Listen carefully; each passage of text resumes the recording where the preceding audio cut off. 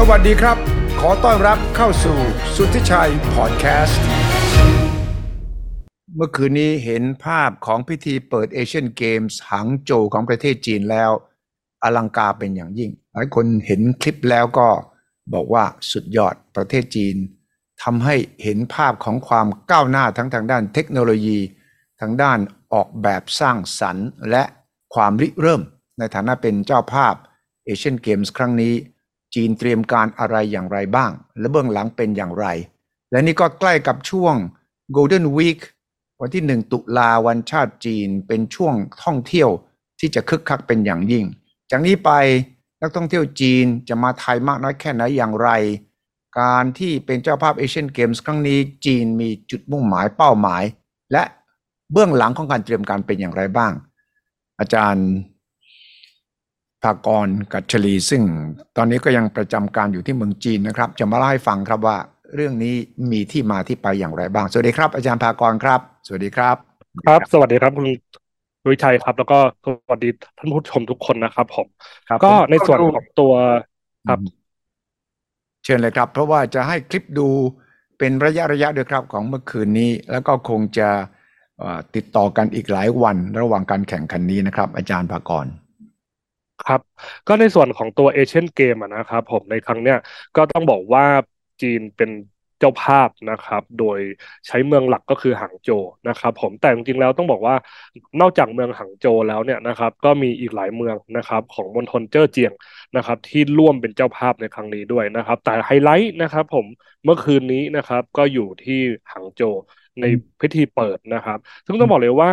จริงๆแล้วเนี่ยทางจีนน่ะมีการเตรียมการนะครับในส่วนของเทคโนโลยีต่างๆเนี่ยนะครับมาพอสมควรเลยแหละนะครับมีการซ้อมนะครับกันด้วยแล้วก็ก่อนที่จะเกิดขึ้นจริงเนี่ยนะครับก็มีการให้สัมภาษณ์นะครับของสื่อหลักของจีนเนี่ยนะครับว่าในจุดมุ่งหมายในเอเชียนเกมในครั้งเนี้ยนะครับในพิธีเปิดเนี่ยนะครับจีนต้องการที่จะทำให้ทั่วโลกได้เห็นนะครับผมว่าเนี่ยจีนเนี่ยมีนวัตกรรมขั้นสูงยังไงบ้างนะครับผมและเราได้เห็นในส่วนของการที่จีนเนี่ยมีการผนวกนโยบายนะครับระดับชาติของเขาแล้วก็ในเวทีต่างประเทศด้วยโดยการส่งผ่านออกมาจากพิธีเปิดตรงนี้นะครับสิ่งที่ผมจะชี้ให้เห็นคืออะไรเราลองดูในส่วนของการจุดพลุเปิดนะครับผมเราได้เห็นนะครับปรากฏการณ์ที่ว่าเขาได้เปลี่ยนนะครับจากการใช้ที่เป็นพลุดอกไม้ไฟจริงนะครับถ้าเราเคยดูในส่วนของโอลิมปิกเกมที่ปักกิ่งเนี่ยนะครับผมเมื่อปี2008เนี่ยเราจะเห็นว่ามีการจุดพลุอลังการมากเลยนะครับแต่ในครั้งนั้นเป็นพลุจริงนะครับถูกไหมแต่ในครั้งนี้เปลี่ยนมาเป็นในการใช้เทคโนโลยีแบบที่เสมือนจริงนะครับผมการใช้พลุดิจิตอลซึ่งในเบื้องหลังเนี่ยนะครับของทีมที่เขาทำเนี่ยเขาก็มีการออกเปิดเผยว่ามีการใช้เทคโนโลยี VR AR นะครับผมหรือที่เราได้ยินบ่อยมากในโลกกับ Metaverse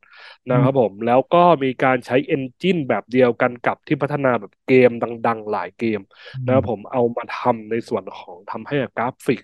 นะครับในพวกดิจิตอลเนี่ยนะครับดูเหมือนจริงมากแล้วก็ถ้าสังเกตให้ดีนะครับเขาจะทำเสมือนว่าเป็นการบรรจุพลุนะครับเขื่อนจริงๆเลยในเมืองหางโจวเราเลยได้เห็นว่าเขามีการออกแบบในส่วนของการจำลองนะครับเพื่อบรรยากาศจริงนะครับที่หางโจวเนี่ยจะมีแม่น้ำนะครับคือสำคัญชื่อว่าเฉียนถังนะผมเขาก็จะมีการออกแบบใน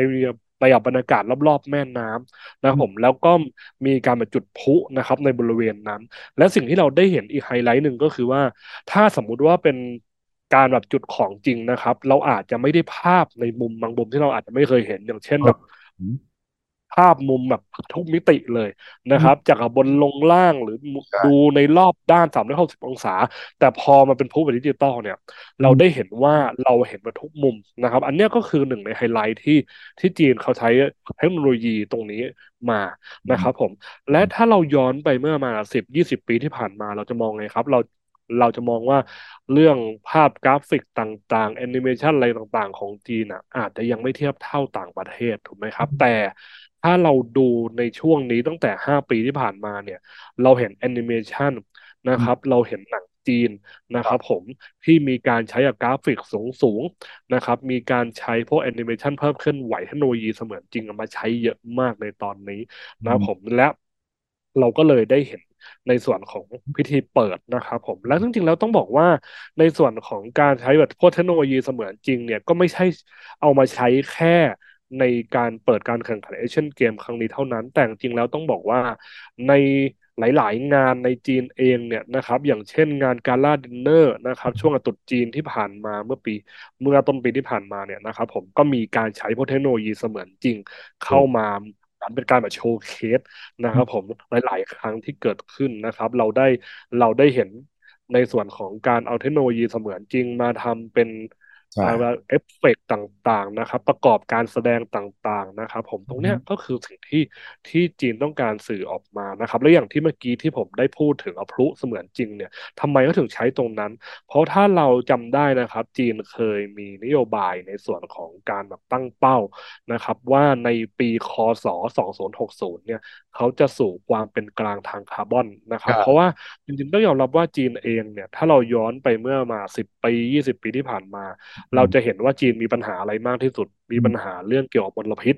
นะครับเราจะเห็นเลยว่าช่วงฤดูหนาวทีไรของจีนเนี่ยนะครับผมเมืองทางเหนือ นะครับอย่างที่ผมเคยอยู่ที่ปักกิ่งมานะครับผมอยู่ตอนปี2554เป็นต้นมาเนี่ยจะเห็นว่าเวลาช่วงหน้าหนาวเนี่ยนะครับเป็นช่วงที่จีนมีการใช้ถ่านหินกันเยอะเพราะว่าต้องมีการทำฮีตเตอร์สาธารณะนั่นหมายความว่าเขาปล่อยคาร์บอนออกมาเยอะถูกไหมครับทำให้มีปัญหาด้านมลพิษต่างๆทางอากาศต่างๆนะครับจนเราเคยได้ยินข่าวว่าเคยมีข่าวว่าทางจีนมีการลงโทษนะครับในบางเมืองที่ปล่อยให้ในส่วนของมลพิษเกิน นะครับที่กำหนดไว้หรือบางเจ้าหน้าที่นะครับเขากลัวถึงขั้นที่ว่ามีการไปเปลี่ยนข้อมูลนะครับมีการทำให้ข้อมูลมันลดน้อยลงแต่ตอนนี้นะครับจีนมีนโยบายอย่างตรงนี้แล้วว่าเขาจะมีการลดคาร์บอนนะครับแล้วมีการใช้พลังงานหมุนเวียนให้มากขึ้นหรือที่เรียกว่าสีเขียวนะครับดังนั้นเนี่ยในส่วนของการจุดพลุดิจิตอลเนี่ยก็เป็นสิ่งหนึ่งที่เขาพยายามจะสื่อให้เห็นว่าเขาเอาจริงเอาจังในด้านของการเปลี่ยนผ่านสีเขียวตรงนี้ แล้วอีกอย่างหนึ่งก็เป็นการโชว์เคสนวัตกรรมขั้นสูงของเขา และถ้ามองลงลึกลงไปเนี่ยมันก็เกี่ยวข้องกับตัวอุตสาหกรรมนะครับที่จีนตอนนี้กำลังมุ่งมั่นให้เป็นอุตสาหกรรมเรือธงนะครับอย่างที่เราเคยคุยกันบ่อยมากไม่ว่าจะทางด้านดิจิตอลอีโคโนมีนะครับเศรษฐกิจดิจิตอลต่างๆนะครับผมรวมถึงในส่วนของพวกเทคโนโลยี ที่เป็นแบบเสมือนจริงนะครับที่กำลังจะเอามาใช้แทนคนในบางภาคส่วนพวก AI ปัญญาประดิษฐ์ต่างๆนะครับตอนนี้ก็ถือว่าเป็นเทคโนโลยีที่ทางจีนกำลังผลักดันเพราะอะไรครับเพราะจริงๆแล้วคือเป็นเทคโนโลยีที่ทั่วโลกให้ความสำคัญนั่นเองจีนจึงพยายามที่จะก้าวมาเป็นผู้นำทางด้านตรงนี้นะครับอย่างพอเมื่อคืนผมเห็นภาพที่จีนทำ AI ยักษ์เนาะ นะครับเป็นในส่วนของแบบเสมือนจริงอะนะครับผมที่คนที่เป็นเหมือนคนที่เข้ามาจุดคบเพลิงอะนะครับแต่ว่าเป็นภาพเนี่ยนะครับภาพที่กำลังปรากฏอยู่เนี่ยนะครับทำเนี่ยเห็นเนี่ยมันเป็นมันไม่มีตัวตนมนุษย์เลยนะนี่มันเป็นเสมือนจริงทั้งหมด virtual ทั้งหมดเลยนะเออถูกต้องครับก็อย่างที่เมื่อกี้ที่ผมบอกไปว่ามันก็เหมือนกับที่เขาว่าจุดพลุดิจิตอลอะครับเขาก็จะมีการแบบทำพวกที่เป็นวิชวลเอฟเฟกต์นะครับผมแล้วก็ทำภาพเสมือนจริงอย่างเช่นทำภาพบรรยากาศของเมืองหางโจวเมื่อกี้เราจะได้เห็นว่านะครับเป็นเสมือนคนที่เป็นคนตัวใหญ่มากนะครับที่วิ่งนะครับข้ามนะครับเมืองหางโจวเข้ามาในสถานที่จัดงานนะครับซึ่งตรงเนี้ยนะครับผมมันสะท้อนอะไร มันก็สะท้อนในสิ่งที่จีนกำลังทำอยู่มากๆเลยก็คือในเรื่องของปัญญาประดิษฐ์นะครับเรื่องของเทคโนโลยีเสมือนซึ่งสิ่งที่ผมได้เห็นอันเนี้ยทำให้ผมนึกถึงอะไรรู้ไหมครับนึกถึงสิ่งที่กำลังเป็นเทรนด์ในตอนนี้คือตอนเนี้ยในจีนน่ะที่ผมเคยเล่าไปเมื่อคราวก่อนว่าอ่าอุตสาหกรรมค้าปลีกออนไลน์ของจีนนะกำลังเข้ามาสำคัญมากในจีนปีนี้เพราะว่า contribute ถึงระดับ70%เนาะ ในส่วนของการเติบโตของเศรษฐกิจจีนเพราะว่าตัวภาคส่วนอื่นนะมีปัญหานะครับไม่ว่าจะอสังหานะครับหรือไม่ว่าจะเป็นในส่วนของ infrastructure development ก็มีปัญหาหรือว่า export เองก็มีปัญหาดังนั้นเนี่ยนะครับเขากำลังมุ่งเน้นในส่วนของการค้าปลีกในประเทศถูกไหมการค้าปลีกออนไลน์ซึ่งตอนนี้มันกลายเป็นที่เรียกว่าเทรนด์ไลฟ์คอมเมอร์สก็คือในการไลฟ์สดขายสินค้าออนไลไลฟ์น์คอมเมอร์สซึ่ง ถูกต้องครับซึ่งมีมูลค่าตอนเนี้ยทะลุไปถึงแบบ3.5 ล้านหยวนด้วยซ้ำนะครับในปีที่ผ่านมาทำไมผมถึงเอาเรื่องนี้มาพูดถึงในส่วนของตัวการเปิดการแข่งขันเอเชียนเกมเมื่อคืนเพราะว่าสิ่งที่เราได้เห็นเนี่ยมันก็คือสิ่งที่เกิดขึ้นแล้วในชีวิตจริงตอนนี้เราได้เห็นว่าคนที่มาเป็นพิธีกรหรือคนขายสินค้าไลฟ์สดในหลายๆชันแนลของจีนไม่ใช่คนจริงครับไม่ใช่คนจริงด้วยแต่เป็นคนเสมือนจริงถูกต้องครับ โอ้โหอันเนี้ยคือสิ่งที่เกิดขึ้นแล้วครับคุณอาเป็นสิ่งที่เกิดขึ้นแล้วจริงๆนะครับผมก็โปรมีการแกรมเข้าไป AI ก็พูดขายของไปแล้วมันถูกต้องครับมีปฏิกิริยาโต้ตอบด้วยกับถูคนที่กต้องครับชอบคนที่สั่งของมาแล้วคอมเพลนมาได้ด้วยมั้งสมมุติว่าซื้อของไปแล้วร้องเรียนไม่ตรงปกอย่างเงี้ยไอ้เจ้ามนุษย์เสมือนจริงเซลส์แมนเสมือนจริงมันสามารถตอบคำถามแก้ปัญหาให้ลูกค้าพอใจด้วยเหรออย่างนั้นเลยเหรอคือต้องบอกว่าในส่วนของการไลฟ์สตรีมมิ่งขายสินค้าในเมืองจีนนะครับมันก็คล้ายๆกับที่เราคุ้นเคยกันก็คือว่าเวลาแม่ค้าพ่อค้านะครับมีการแนะนำสินค้าไปมีการพูดคุยรีแอคชั่นกันไปนะครับผมมันก็จะมีการคอมเมนต์นะครับผมซึ่งในส่วนของตัวที่เป็น VR host เหล่าเนี้ยก็เออสามารถที่จะมีการแบบตอบสนองในตัวคอมเมนต์ได้เพราะว่าจริงๆแล้วต้องบอกว่ามันมีระบบในส่วนของการวิเคราะห์อยู่แล้วนะครับผมแล้วมีการแนะนำสินค้าซึ่งตรงเนี้ยคือถามว่าคนรู้ไหมว่าคือคนเสมือนก็รู้ครับแต่รู้อืตรงเนี้ยมันเลยทำให้เกิดอะไรขึ้นครับมันเลยมทำให้เกิดความตื่นตาตื่นใจแล้วอีกอย่างหนึ่งคุณอาลองมองภาพตามนะอืว่ามถ้าสมมตินะเป็นคนไลฟ์สดคิดว่าคนคนเดียวจะไลฟ์สดได้ตลอด24ชั่วโมงไหม เป็นไปไม่ได้เป็นไปไม่ได้ถูกไหมครับต้องมีเหนื่อยถูกไหมครับแต่ถ้าสมมติว่าเป็นโปรแกรมมันทำได้ถ้าเป็นไอ้คนซื้ถ้าเป็นอเนี่ยหมุนางแบนเวียนได้บในแบบเสมือนจริงใช่ครับคนซื้อหซื้อหมุนมุนเวียนได้เวียนได้ถูกไหม 24 ชั่วโมงแต่ไอ้เจ้า AI มันทำงานได้24 ชั่วโมงมันไม่มีเหนื่อยไม่หยุดไม่โวยวายไม่เรียกร้องโอทีนะไม่ใช่ใช่ไหมถูกต้องนั่นแล้วนั่นหมายความว่าไงครับนั่นหมายความว่าเพิ่มโอกาสในการขายได้อืมเพิ่มมากขึ้นด้วยถูกไหมครับใช่อย่างเช่นอันเนี้ยจริงๆแล้วมันก็ไม่ค่อยแตกต่างจากอะไรครับคำว่าแชทบอทถูกไหมนะผมแต่มันเป็นแชทบอทแบบที่จับต้องได้นะครับเป็นแบบรูปธรรม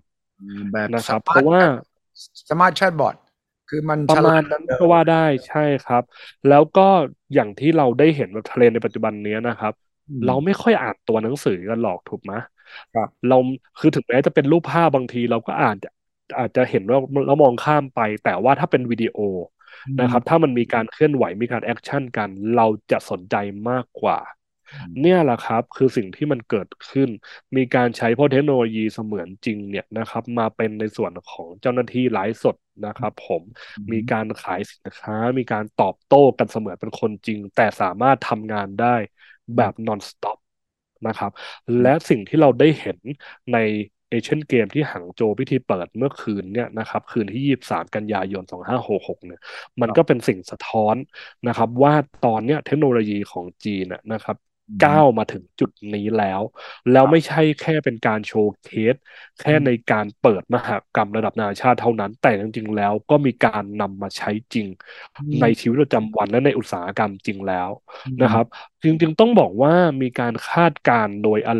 โดยในส่วนของตัว Market Research นะครับผมองค์กรรีเสิร์ชทางการตลาดเนี่ยเคยมีการคาดการณ์เอาไว้ว่าในตลาดของที่เป็นvirtual human market เนี่ยก็คือเป็นตลาดแบบเสมือนจริงเนี่ยที่ใช้ AI หรือใช้เทคโนโลยีเสมือนจริงมาแทนคนเนี่ยนะผมจะก้าวล้ำนะครับผมสูงสุดเนี่ยนะครับภายในปี2031ในแง่ของมูลค่าคือมูลค่าจะสูงมากๆนะครับผมคือจะกลายเป็นว่า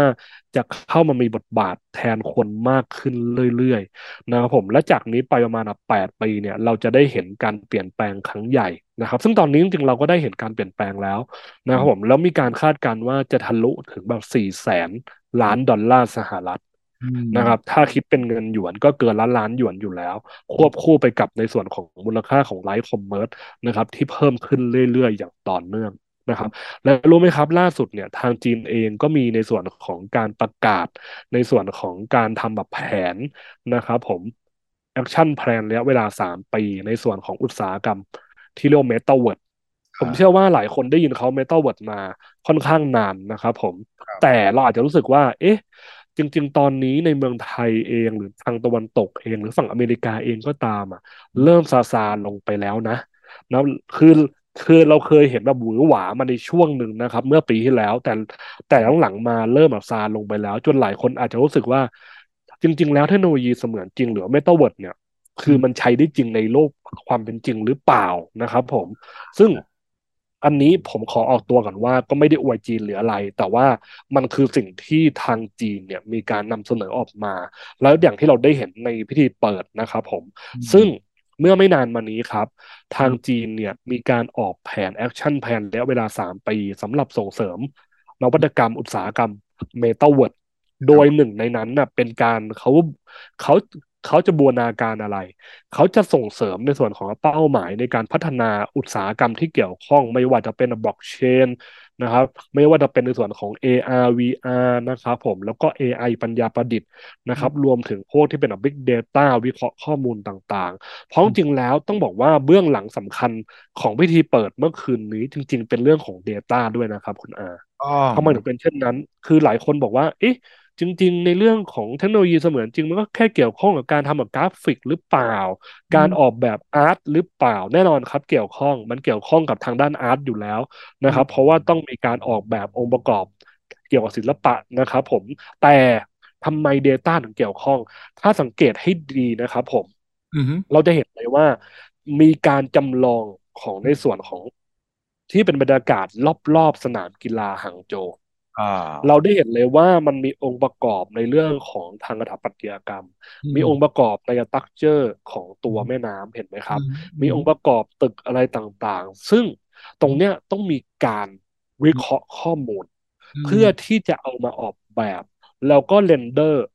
นะครับด้วยคอมพิวเตอร์นะครับ ก็คือคล้ายๆกับการออกแบบเกมเลยครับผมที่มีกราฟิกแบบ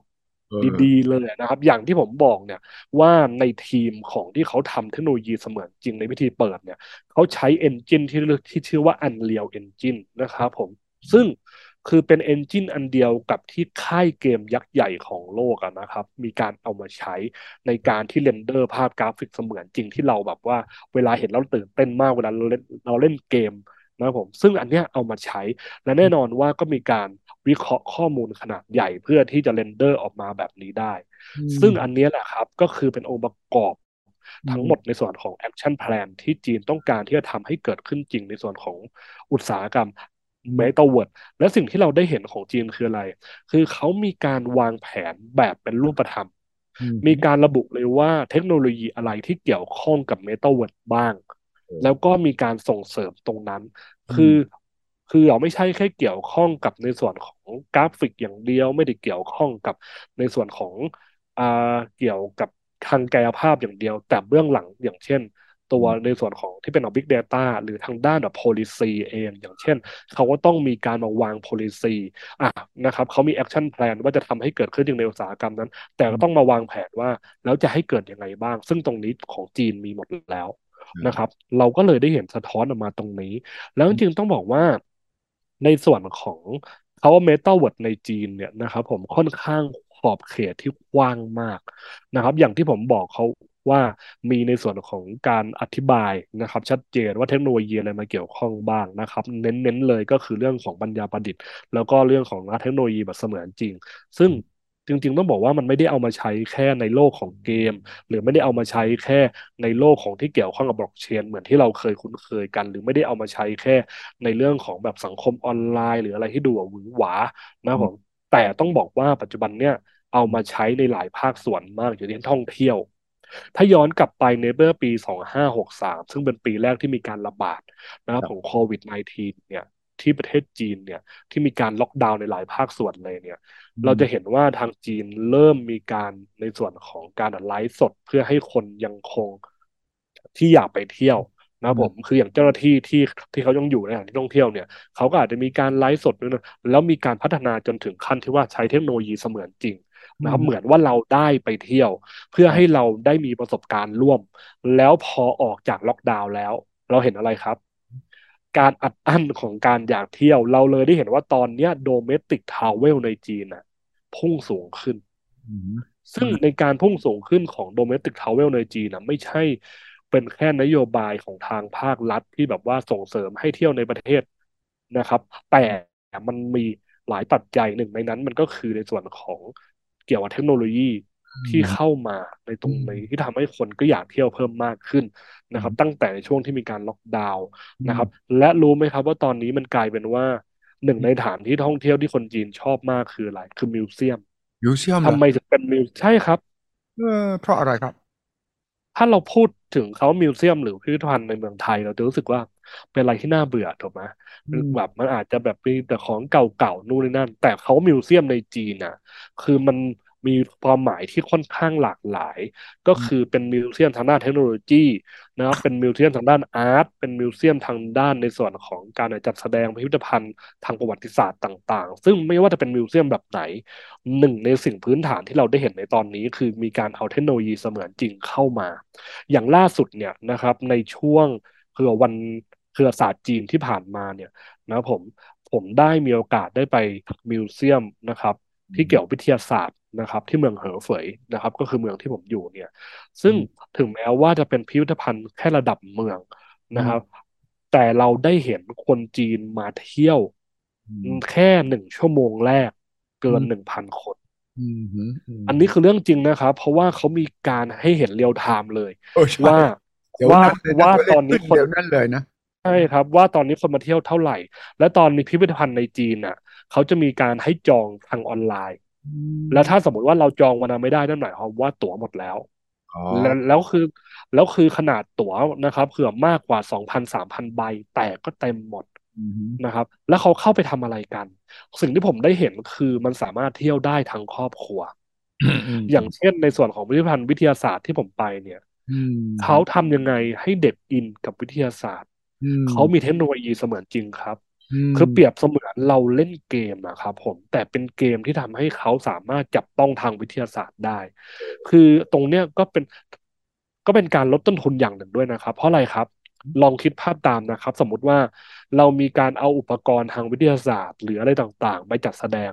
ครับเดี๋ยวอีกหน่อยก็อาจจะมีการที่เรียกว่าเก่าไปตามกาลเวลาถูกไหมครับแล้วยิ่งคนจีนเยอะด้วยนะครับคือแบบคนจีนคือแบบวันหนึ่งเข้ามาเป็น1,000 คนอ่ะฮะอาจจะมีการไปจับนู่นจับนี่แล้วเสียหายได้แต่ถ้าเป็น VR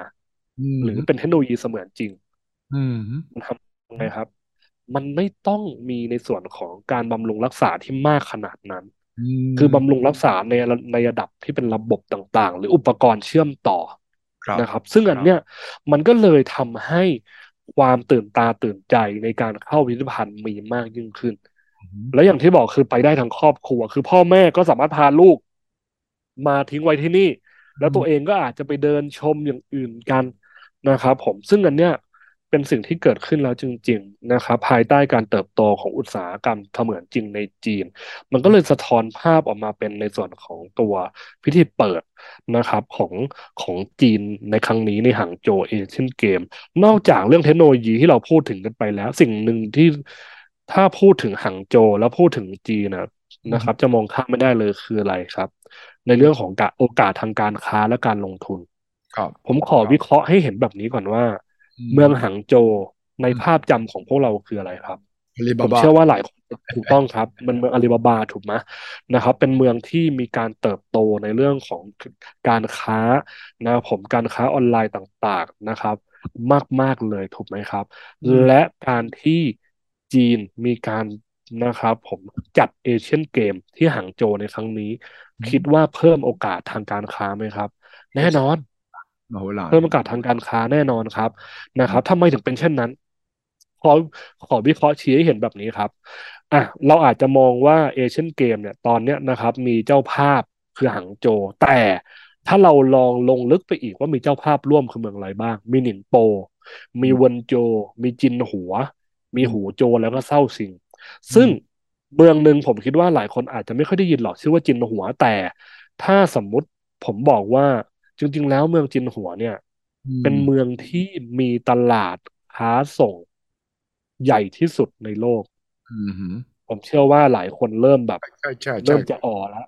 คือเริ่มจะคุ้นๆแล้วนะครับผมว่ามีอำเภอหนึ่งที่จินหัวเนี่ยนะผมที่แบบดังมากเรื่องของตลาดส่งออกนะซึ่งตรงนี้เนี่ยแหละครับเราก็ได้เห็นเลยว่าจริงๆแล้วเนี่ยมณฑลเจ้อเจียงเนี่ยนะครับผมแล้วก็เมืองต่างๆของเจ้อเจียงเนี่ยเป็นเมืองที่มีศักยภาพทางการค้าเป็นเมืองท่าเป็นเมืองส่งออกอยู่แล้วดังนั้นเนี่ยพอมีในส่วนของตัวมหกรรมกีฬาระดับนานาชาติครั้งเนี่ย มันก็เป็นเหมือนการที่เป็นการโชว์ของโชว์เคสไปในตัวด้วยเราเลยได้เห็นว่าจีนจัดเต็มมากเลยครับในเรื่องของเทคโนโลยีจีนจัดเต็มมากเลยครับในเรื่องของการที่เรียกว่าลดคาร์บอนหรือว่ากรีนอีโคโนมีที่จีนพยายามที่จะผลักดันตรงนี้เพราะมันเป็นการแบบส่งสารออกไปยังทั่วโลกแล้วว่าเอาจริงนะแล้วเราทำอะไรได้บ้างนั่นคือสิ่งที่เกิดขึ้นครับกลับมาเรื่องของทางการค้าครับ เรื่องของทางการค้าเนี่ยเมื่อมีในส่วนของเอเชียนเกมมหกรรมระดับนานาชาติครั้งนี้เกิดขึ้นนะแน่นอนว่ามันก็มีผู้คนต่างๆเดินทางมาที่หางโจวเดินทางมาที่เจ้อเจียงนอกจากจะมาแค่ในส่วนของการแบบมาท่องเที่ยวแล้วก็มาร่วมมหกรรมเอเชียนเกมแล้วแน่นอนว่าในทางด้านบริการต่างๆทางด้านการค้าปลีกต่างๆก็ต้องมีการเชื่อมโยงกันเกิดขึ้นถูกไหมครับ นั่นแหละครับมันก็จะทำให้เกิดเม็ดเงินที่เพิ่มขึ้นไปด้วยอันเนี้ยน่าสนใจมากนะครับผมและอีกอย่างหนึ่งที่ผมอยากชี้ให้เห็นคือว่ามันเป็นช่วงที่เกิดขึ้นในช่วงเวลาเดียวกันกับ Golden Week ของจีนนะครับก็คือตอนเนี้ยก็คือกำลังจะเข้าสู่ในส่วนของการแบบวันหยุดยาววันชาติจีนด้วยเลยสะท้อนข้อมูลออกมาเลยครับว่าเมืองหางโจวรวมถึงเมืองต่างๆในเจ้อเจียงเนี่ย มีการจองนะครับไม่ว่าจะที่พักนะครับไม่ว่าจะตั๋วรถไฟตั๋วเครื่องบินเพิ่มสูงเป็นประวัติการณ์เลยครับอืมอืมอืมอืมเออซึ่งปีนี้ถึงแม้เศรษฐกิจภายในจะมีปัญหาคิดว่าจำนวนผู้คนที่จะออกมาเที่ยวทั้งในประเทศต่างประเทศของจีนเนี่ยจะลดน้อยลงไหมต้องบอกว่าในประเทศเพิ่มขึ้นแน่นอนครับอ๋อันนี้อต้องบอกเลยว่าการเดินทางในประเทศเพิ่มขึ้นแน่นอนเพราะจริงๆแล้วต้องบอกว่าถ้าดูตัวเลขในช่วงวันหยุดยาววันแรงงานนะครับเดือนพฤษภาคมที่ผ่านมาเนี่ยอืก็มทะลุในช่วงก่อนโควิดไปแล้วอืมคือใน Labor Day เนี่ยนะครับผมในเดือนพฤษภาคมวันแรงงานเนี่ยอืมอืเรามได้เห็นว่าเที่ยวการเดินทางในประเทศของจีนนะครับเกือบ300 ล้านเที่ยว เออเอออืมอืมเกือบ300 ล้านเที่ยวการเดินทางนะครับซึ่งถือว่าเลยระดับของปี2019ก็คือปีก่อนโควิดไปแล้วอือันนี้มไม่ใช่แค่ในส่วนของจำนวนการเดินทางนะแต่ถ้าดูในส่วนของ revenue นะครับผมหรือว่าตัวรายได้ที่อืมเกิดขึ้น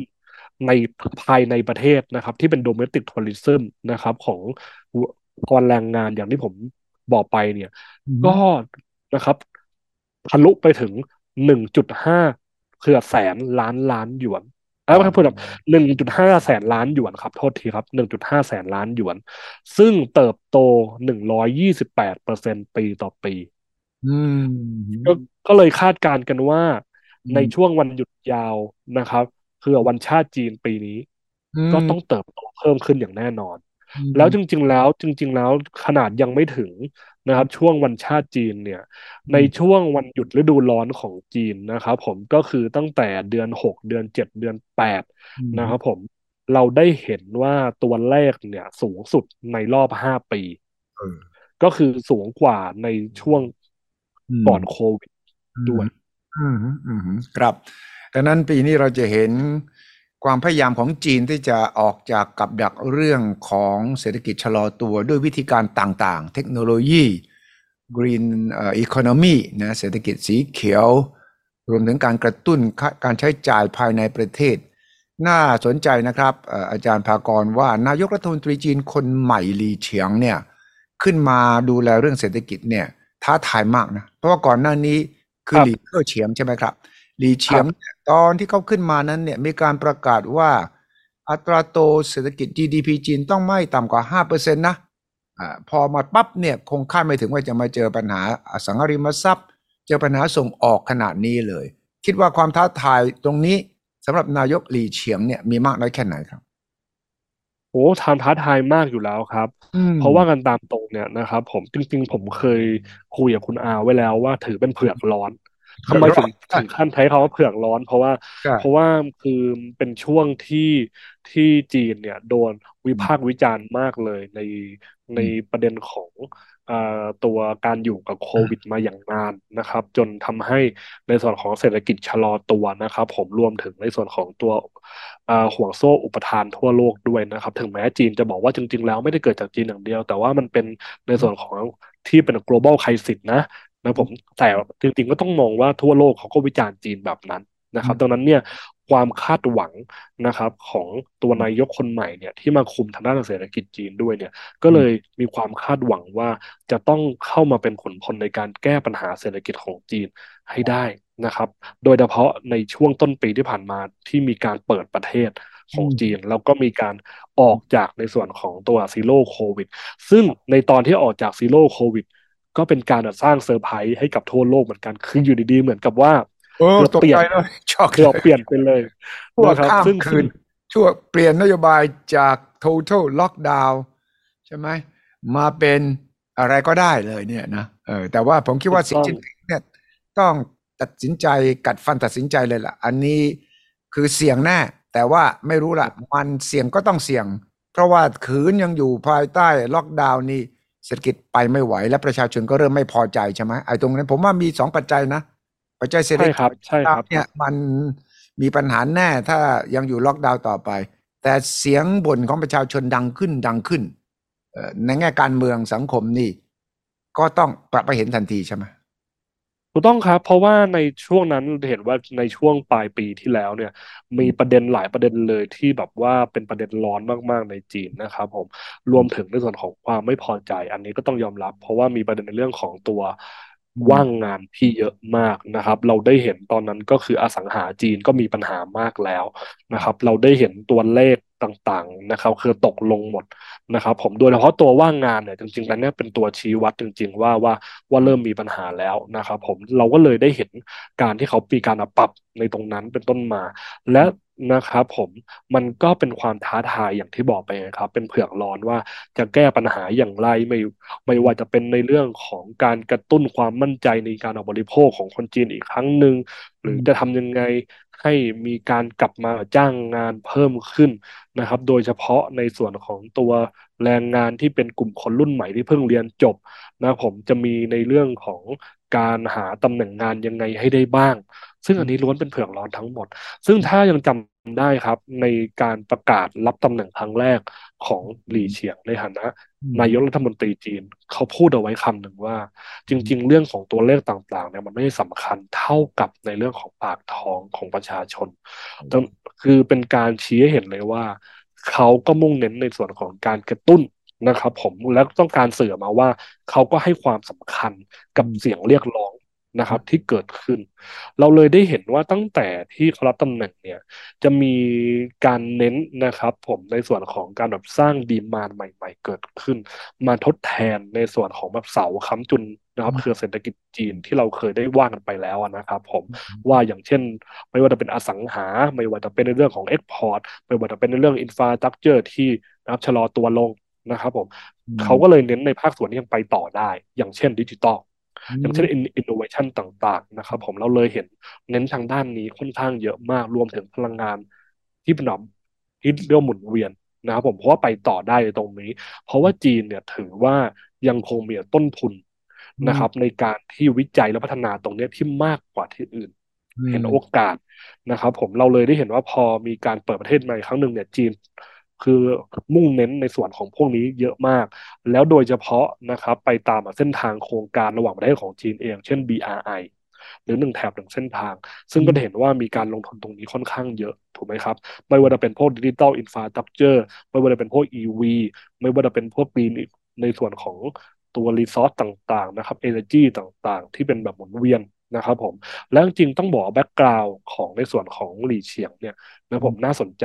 ในตอนที่เขายังกุมบังเหียนที่เซี่ยงไฮ้เนี่ยเราได้เห็นว่าเขาก็มุ่งเน้นในเรื่องของตัวการขับเคลื่อนเศรษฐกิจด้วยอินโนเวชันอยู่แล้วและเขาเป็นคนที่มีการ ริเริ่มในการที่จะเชิญชวนให้เทสลานะครับเข้ามาตั้งโรงงานนะครับผมที่เรียกเมกะแฟอืมคทอรี่นะครับที่เซี่ยงไฮ้นะครับอันนี้ถือว่าเป็นผลงานหรือชิ้นโบแดงของเขาเลยนะครับผมดังนั้นเนี่ยก็เลยไม่ค่อยแปลกใจในส่วนของการดำเนินนโยบายทางเครือเศรษฐกิจในตอนนี้ที่ก็มุ่งเน้นทางด้านแบบดิจิตอลนะครับเพราะว่าเขาก็เห็นว่ามันเป็นสิ่งที่สามารถไปต่อได้แล้วจริงๆแล้วตัวหลีเฉียงเองเนี่ยก็มีแบ็กกราวด์ตรงนี้นะครับผมและอีกอย่างหนึ่งที่เราได้เห็นเนี่ยนะครับในส่วนของอ่าที่อืมเรียกว่า position นะครับผมหรือว่าจุดยืนของนายกจีนคนใหม่ที่เนี่ยนะครับผมเราได้เห็นอะไรครับ open up อย่างที่เขาได้บอกเอาไว้นะครับมีการขึ้นอีกนะเผื่อเปิดกว้างเพิ่มมากขึ้นเราได้เห็นว่ามีการแบบอืมหารือหรือว่าพบนะครับกับผู้นำต่างประเทศอืมนะครับไม่ว่าจะองค์กรภาครัฐหรือเอกชนมากยิ่งขึ้นเลยอืมนะครับสำหรับตัวนายกรัฐมนตรีของจีนคนนี้เองนะครับผมและจริงๆแล้วพอเมื่อกี้ผมพูดถึงในส่วนของตัว Open Up เนี่ยเราได้เห็นอีกอันหนึ่งที่จีนพยายามที่จะสื่อสารนะครับผ่านเอเชียนเกมในครั้งนี้นะครับจีนพยายามย้ำเสมอเลยครับว่าอืในมมหกรรมกีฬาที่เกิดขึ้นในครั้งเนี้ย อืจะมเป็นการแบบเชื่อมโยงความสามัคคีและเปิดกว้างมากขึ้นในอนาคตของเอเชียแล้วเขาย้ำคำนี้ครับว่าเป็นมหกรรมกีฬาที่ไม่มีการเมืองมาเกี่ยวข้องเขาจะเน้นในตรงนี้นะไม่มีการใช่เมืองครับ อืมซึ่งเราเลยได้เห็นอะไรครับถ้าเราไปดูในสื่อหลักของจีนเนี่ยนะครับโดยเฉพาะสื่อหลักของจีนอืที่มเสนอออกมาในภาษาต่างประเทศอืเรามจะได้เห็นว่ามีการให้ความสำคัญกับประเทศเล็กๆแล้วก็ประเทศที่มีข้อพิพาทหรือมีปัญหาในระดับเวทีโลกอย่างเช่นซีเรียนะครับหรือว่าติมอร์เลสเต้นะครับผมซึ่งตรงเนี้ยเราได้เห็นว่ามีการให้ความสำคัญอย่างเช่น มีในส่วนของเข้ามาใน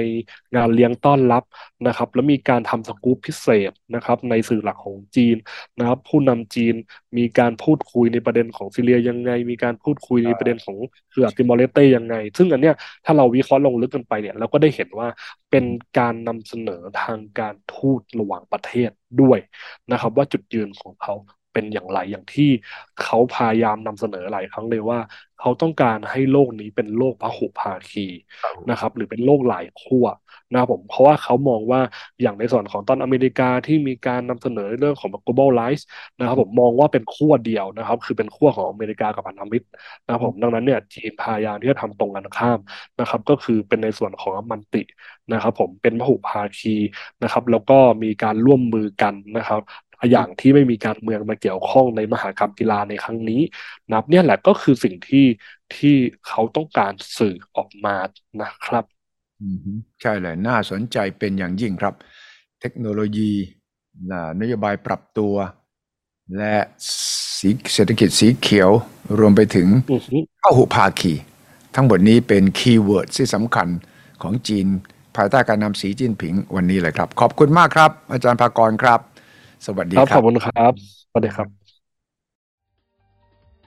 สนับสนุนโดยบริษัทกาแฟดำจำกัดสามารถติดตามสุทธิชัยพอดแคสต์ได้ทุกช่องทาง